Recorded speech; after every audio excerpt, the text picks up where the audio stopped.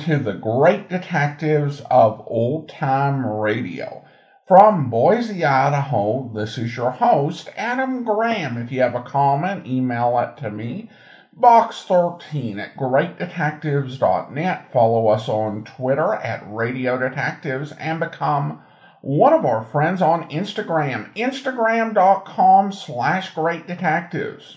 If you've not already, I do encourage you to check out my ebooks, All I Needed to Know I Learned from Columbo and All I Needed to Know I Learned from Dragnet. Each examines the careers and histories of 7 great fictional detectives and the life lessons that can be learned from them. They are available as ebooks or also as audiobooks through audible.com or the Apple Store. But now it is time for this week's episode of Philo Vance. The original air date, March 15th, 1949, and the title is The $1 Million Murder Case.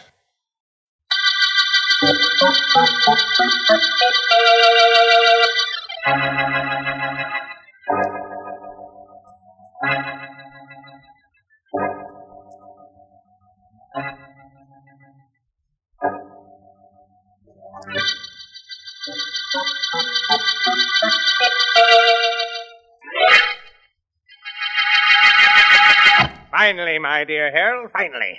In a few seconds you will learn why this mansion is so completely burglar-proof. I saw the men working on the wall, Mr. Simmons. They were finished with the masonry 2 days ago. Oh, yes, they were finished with the masonry.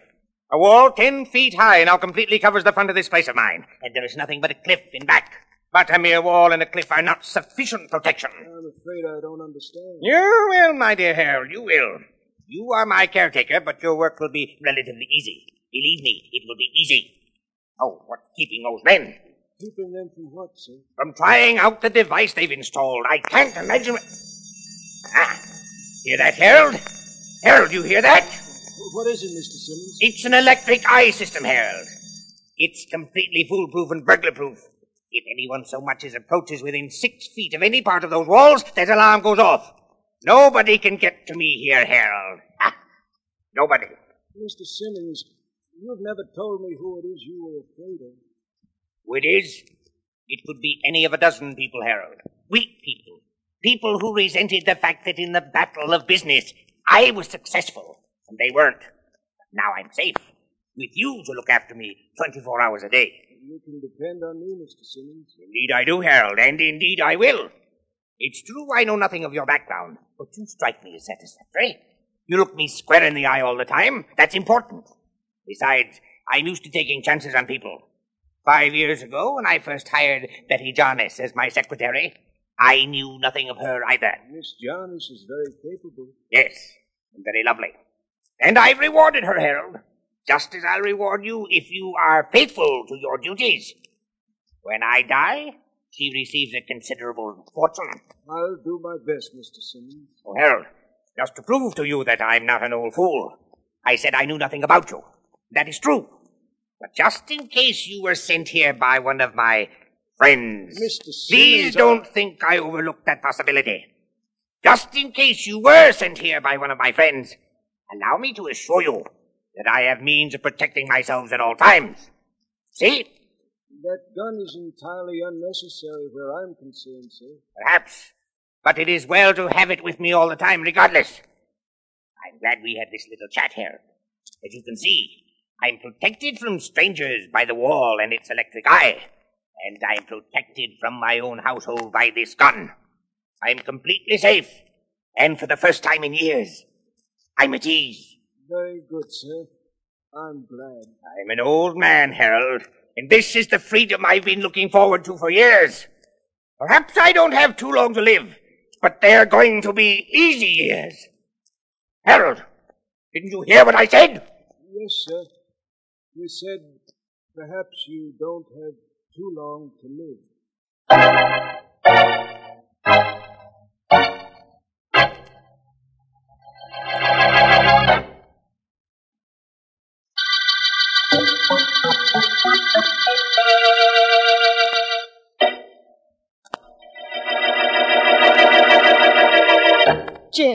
Jim, are you there? Hello, sis. I'm here. Why are you calling? I had to talk to you, Jim. So much is happening, and you're 1,000 miles away. Another gripe about that job of yours? Yes, it's still Mr. Simmons.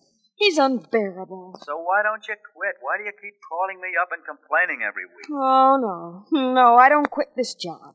Not with all that money I'm being left in Simmons' will. I'm sticking. Well, then what's your beat? He's moved out to a place in the country. There's a wall around the house. The windows are barred. And I've got to work there and live there. What do you want me to do? I don't know. All I know is that this place is a prison. Gray stone, flat roof. Whew. Those barred windows and the wall, I feel like I'm in jail. Oh, if only something would happen to the old buzzard. Like what? Like realizing that you deserve a couple of days off a week so you can have a fling at living? That's not what I'm thinking, Jim. I was thinking that it looks like I'm going to be able to live only if Mr. Simmons dies.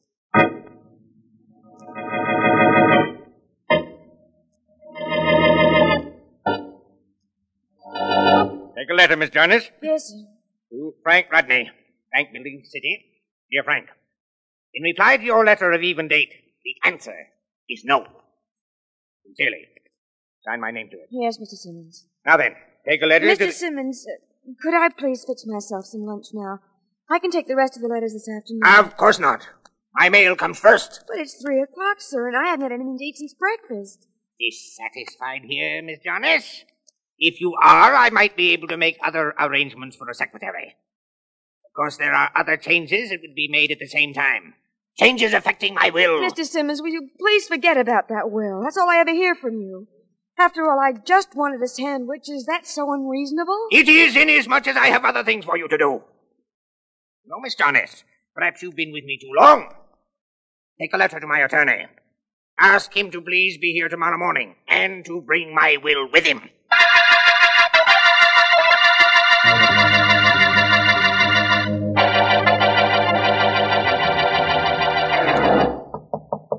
Vance? Oh, Vance? Oh, just a minute. Markham, what are you doing here at this hour? Thank you, Vance. I'm sorry to have awakened you. Awakened me, my friend. No, you didn't. I haven't been to bed. I've been reading up on criminal identification through hair analysis. Very interesting. Kept me from realizing it was daylight. Vance, don't you ever do anything that ordinary people do? Like sleep, you mean, Markham? I'd have gone to sleep if I were tired.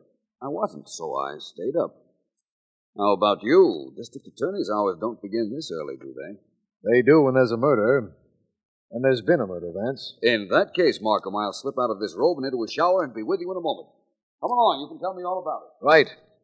It seems, Vance, that a millionaire named Ezra Simmons built himself a mansion out in the suburbs and installed every known method of burglar alarm.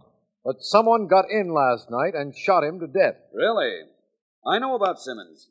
Made a fortune stepping on people's backs. I'll hop in the shower and make this as quick as possible. Good.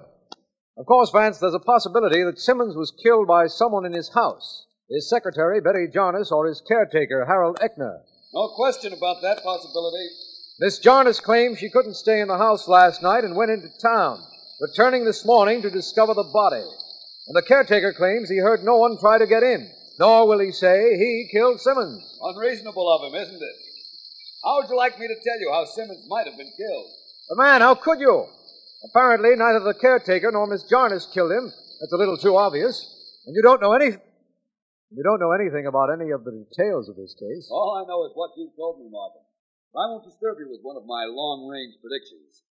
I'd suggest we get right up to the Simmons mansion. Right now, Vance? Hardly. I think we ought to wait until I get dressed first.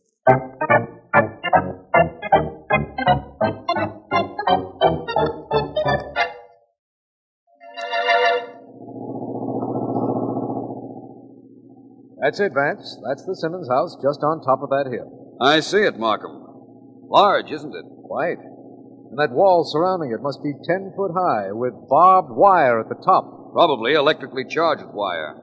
Mr. Simmons was well protected. Apparently not well enough protected, Vance. Somebody did get to him, remember? Yes, I most certainly do. And somebody most certainly did. Now, I guess I'd better stop here and wait for someone to... Now, what in the world is that? An electric eye system, I imagine. As soon as any object comes between the posts in front of the gate, those bells go off. Oh, of course. Here comes someone to open the gate. Caretaker, probably. Probably. I asked Sergeant Heath to let him resume his duties around the place until we got here.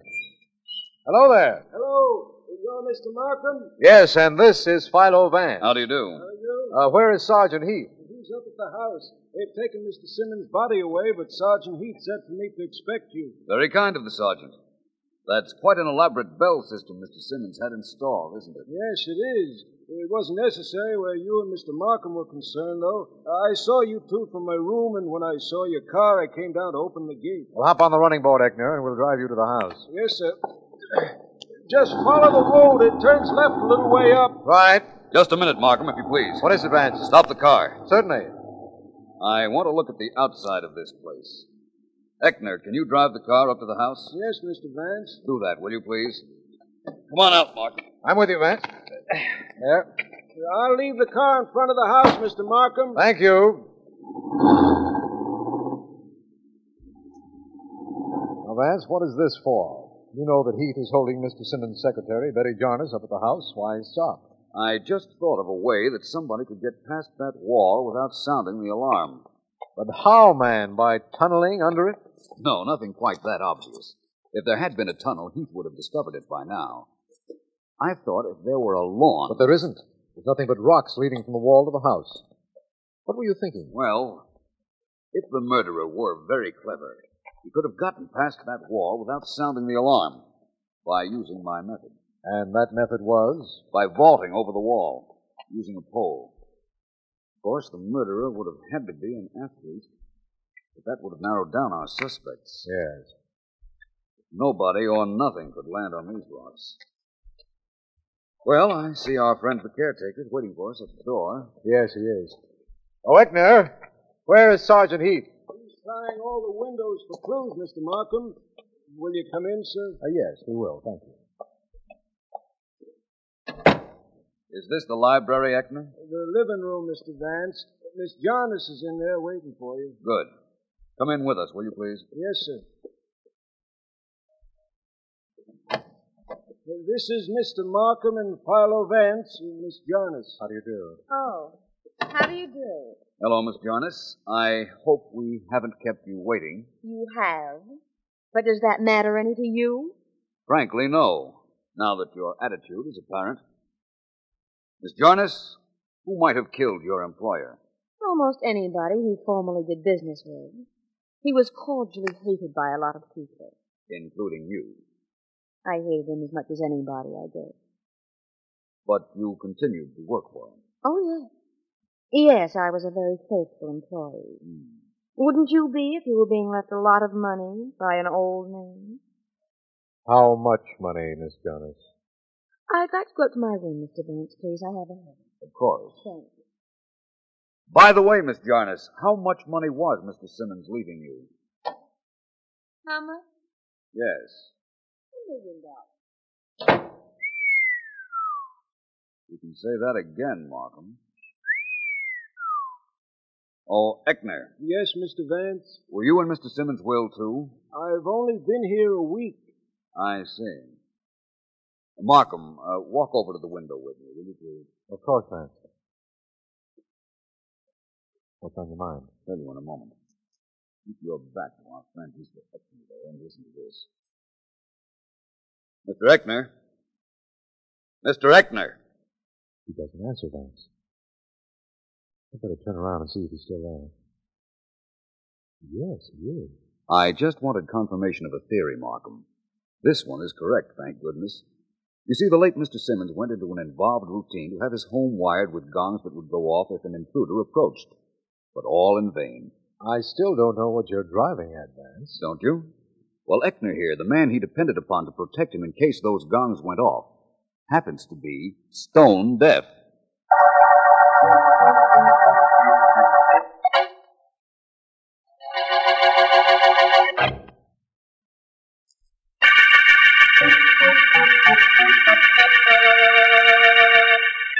This is District Attorney Markham. The $1 million murder case opened with the finding of the body of Ezra Simmons, much disliked recluse, despite all of Simmons' efforts to protect himself. Suspects include his secretary, Betty Jarnes, and a caretaker, Harold Eckner, who, Vance has discovered, is stone deaf. At noon of the day following the murder, Joseph Hargrave, Simmons' lawyer, arrived at the mansion. All of us, Vance, Miss Jarnes, Eckner, and I, are gathered in the library to hear him read the will in the Very well now, very well. Quiet, please. I must have quiet, please. You'll have it, Mr. Hargrave. Good. Now, let me see, where do I begin? Oh, yes. Miss Jarnes, you wrote me a letter asking me to be here today. Yes, I did, and to bring the will. Mr. Simmons wanted you here with it. I don't know why. Don't care why. Guarantee he didn't know he'd be dead when I came now. Did he? Or did he? Could he have committed suicide? Hardly, Mr. Hargrave, hardly. Didn't think he would. Wasn't the type. Mr. Hargrave, if you don't mind, I'm quite anxious to find out what was in the will. What are you so anxious about, Mr. Vance? Nothing in it for you. Miss Jarnes here gets $1 million. Mr. Eckner gets 10,000. The rest goes to a home for cats. He left me $10,000, but I've only been with him a week. There was a copy of the will in Mr. Simmons' desk. You were here long enough to see it, you know. Miss Jarnes, you can't mean I killed Mr. Simmons. Oh, can't I, well, though? What about you and the $1 million you got? You could have killed him. I wasn't in this house when he was killed. You know that. I called to you and told you I was going out. Please, both of you, if you don't mind, I'd like to do some talking. And if you don't mind, I won't listen. I can't stand people talking. Makes me nervous. If you don't mind, I'll just go to the kitchen and make myself. What is it you were saying, Vance? First of all, I want to talk to Mr. Eckner. You are deaf, Mr. Eckner. Why didn't Miss Jarnes know that? Did Mr. Simmons know it? No one here knew it. I can read lips perfectly. I was afraid to tell Mr. Simmons I was deaf. I thought maybe he wouldn't give me the job when I applied for it, and, well, I needed it. I see. I imagine that's reasonable. Apparently, you were the only one here last night when the murder was committed. I know you can't hear, so I don't expect you to be able to give me much information. But can you tell me anything at all? I think so, Mr. Vance. Well, go ahead, man. We're waiting. Well, I was awake all last night, gentlemen. In my room, there's a lamp connected with the same electric eye device that sets off the gongs. Nobody could get near this house without my going out to investigate. And nobody did.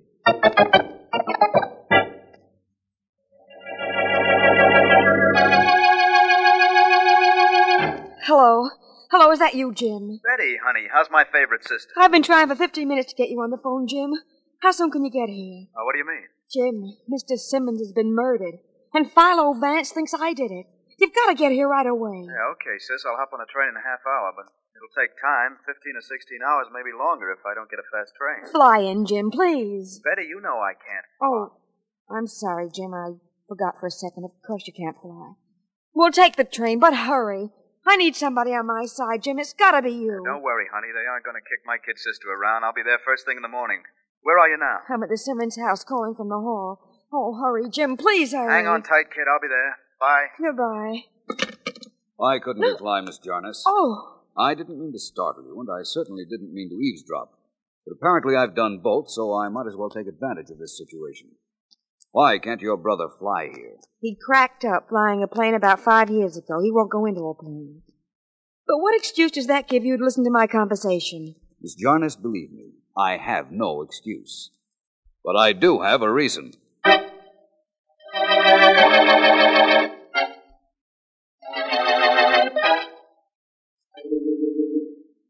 a man out here to see you, Mr. Rodman. He told me to tell you his name was Buck. Buck, eh? Send him in, Miss Morgan. Send him right in. Come in, Buck. Sit down. Thanks, Mr. Rodney. Don't mind if I do. Cigar? Yeah, thanks. Yeah, thanks. That's right, Buck. Sit down. You did a good job. I'm proud of you. Simmons is dead, ain't he? You sent me to see that he got dead, didn't you? I saw to it. Yep, you certainly did. And here's the money you asked for, just the way you asked for it, in small bills. Anybody see you come in here? Nope. And nobody's going to see me leave. And nobody's going to see me again in this town for 2 years. I'm blowing this bug just like our deal said I should. Yeah, you're a fine man for a delicate job, Buck. I don't know how you did it, and I don't care. Okay, boss. And now I got my dough and you got your corpse. So I'm blowing out of here through this back door. You know, Rodney, I kind of enjoy knocking off a guy. Makes me feel like I was put into this world for a reason. So long. Yes, Mr. Rodney. Miss Morgan, call police headquarters for me, will you? Police headquarters? I want to report that if the police are looking for the murderer of Ezra Simmons, they can pick up Buck Digby at the Crosstown station in an hour.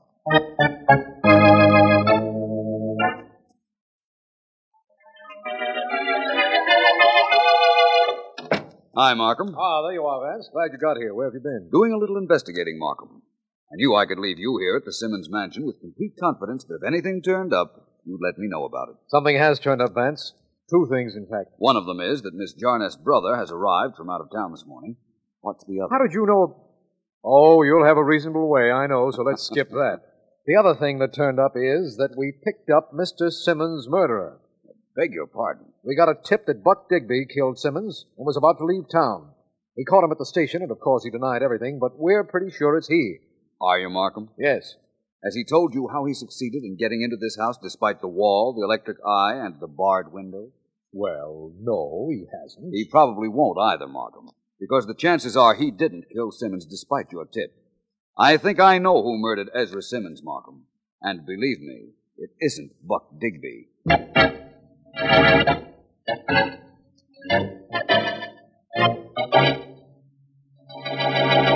You haven't told me what I should do, Jim. You just sit there. I'm thinking, sis, I'm thinking. Oh. You know, I don't think so good after 15 hours in a sleeper. Now, off the record. You didn't kill Simmons? Oh, for on the record, I didn't kill him. $1 million is a big reason, sis. There you go again. Sorry, I was just trying to make... Who's there? Philo Vance, may I come in? Come in. Please forgive my intruding into your room, Miss Jarness, but I was anxious to meet your brother. How do you do, sir? I'm Philo Vance. Hi. What's going on here, Vance? What are they trying to do, frame my sister for that old buzzard's murder? No, nobody's trying to frame her, Mr. Jarness. If she's innocent, I assure you she won't be put in jail. Until we're sure we're keeping her in this house.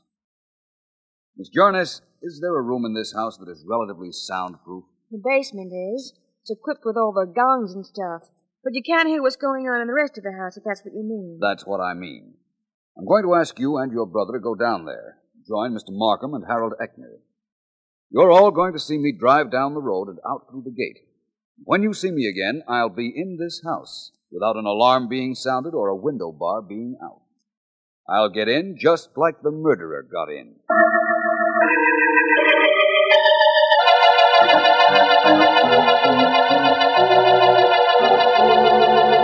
Vance has been gone over an hour. I can't understand what's keeping him. I can, Mr. Markham. He just couldn't get in here without sounding those bells. How could anybody? Nobody could, Jim. I went over the plans with the company that installed the electric eye. It's impossible for anybody to get into this place without sounding the alarm. You're trying to make it look awfully bad for me, Miss Jarness. I was the only one in the house when Mr. Simmons was killed. If it looks bad for you, that's not my fault. I didn't kill Mr. Simmons. What I'd like to know is who did. Is that all you'd like to know, Markham? Vance! I can tell you who did. Vance, you did it. You got in. Not that there was any doubt in my mind that you would. Thank you, my friend. And I believe when I arrived just now, I said I could tell you who killed Mr. Simmons. I can. Markham, you can arrest Miss Jarness' brother for murder.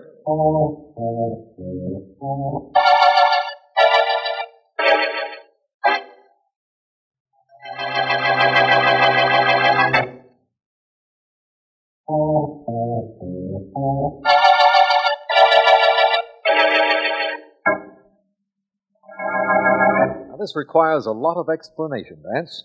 Let's start with Buck Digby. All right. He went to kill Simmons, but he found he couldn't get in the mansion without setting off all those gongs, so he gave up the idea.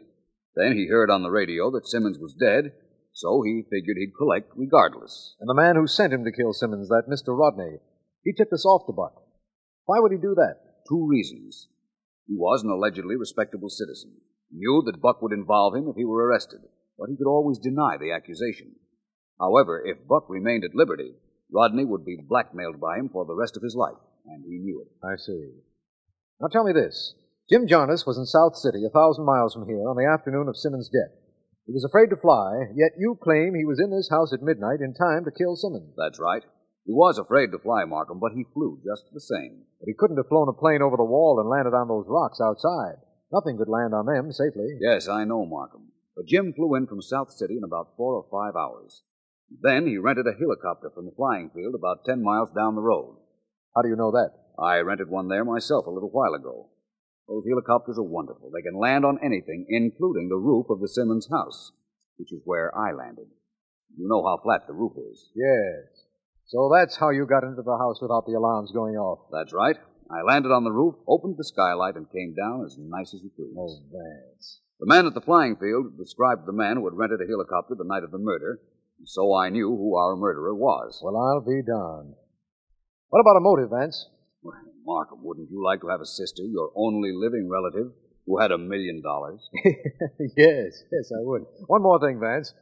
Everything logical pointed to the fact that this was an inside job, that Simmons was killed by either Miss Jarnes or the caretaker.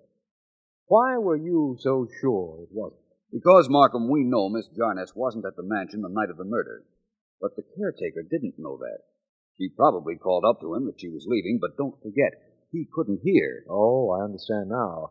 He'd never have tried to murder Simmons thinking Miss Jarnes was in the house, and he never knew she'd left. Right. That the end of your questions, my friend? The end of my questions, Vance, and the end of the $1 million murder case.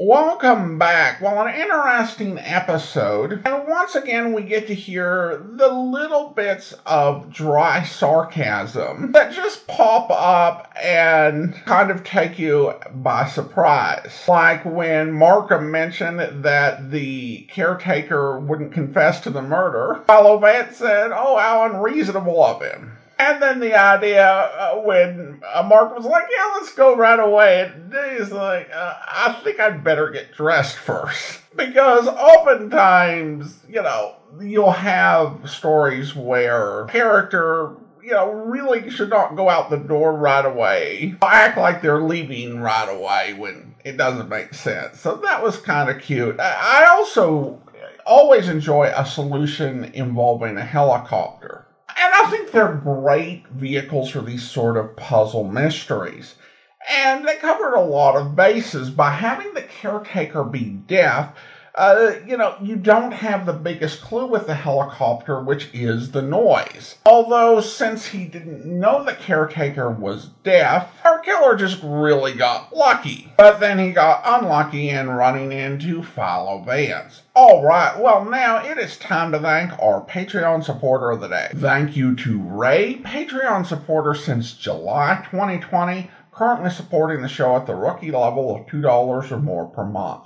Again, thanks so much for your support, Ray. And that will actually do it for today. If you are enjoying this podcast, be sure to rate and review it wherever you download your podcast from. We will be back next week with another episode of Philo Vance. But coming up tomorrow, we're going to check in with the man with the action-packed expense account. Yours truly, Johnny Dollar, where... Morning, but I'll certainly tell him you called. Thank you.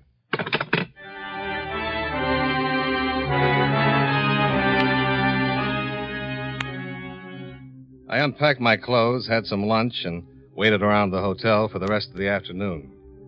I called Arnold's office twice, but his secretary said she hadn't seen Arnold for several days. Presumed he was out of town on business. I went down to the bar, had something cool, and returned to my room. Around 7 o'clock, there was a knock at my door.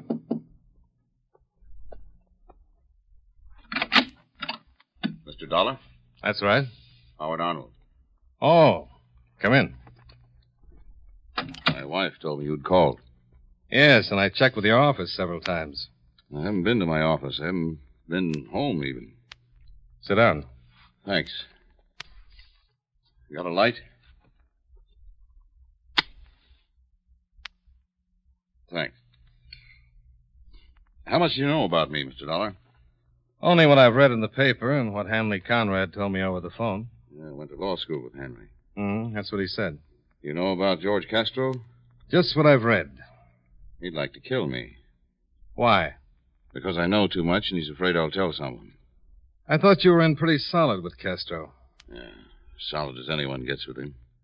Our relationship's been getting thinner and thinner for the last year. It finally stretched too tight and snapped. I called Hanley right after it happened.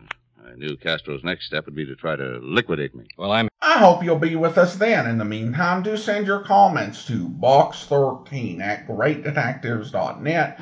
Follow us on Twitter @Radio Detectives and become one of our friends on Facebook, facebook.com/Radio Detectives. From Boise, Idaho, this is your host, Adam Graham, signing off.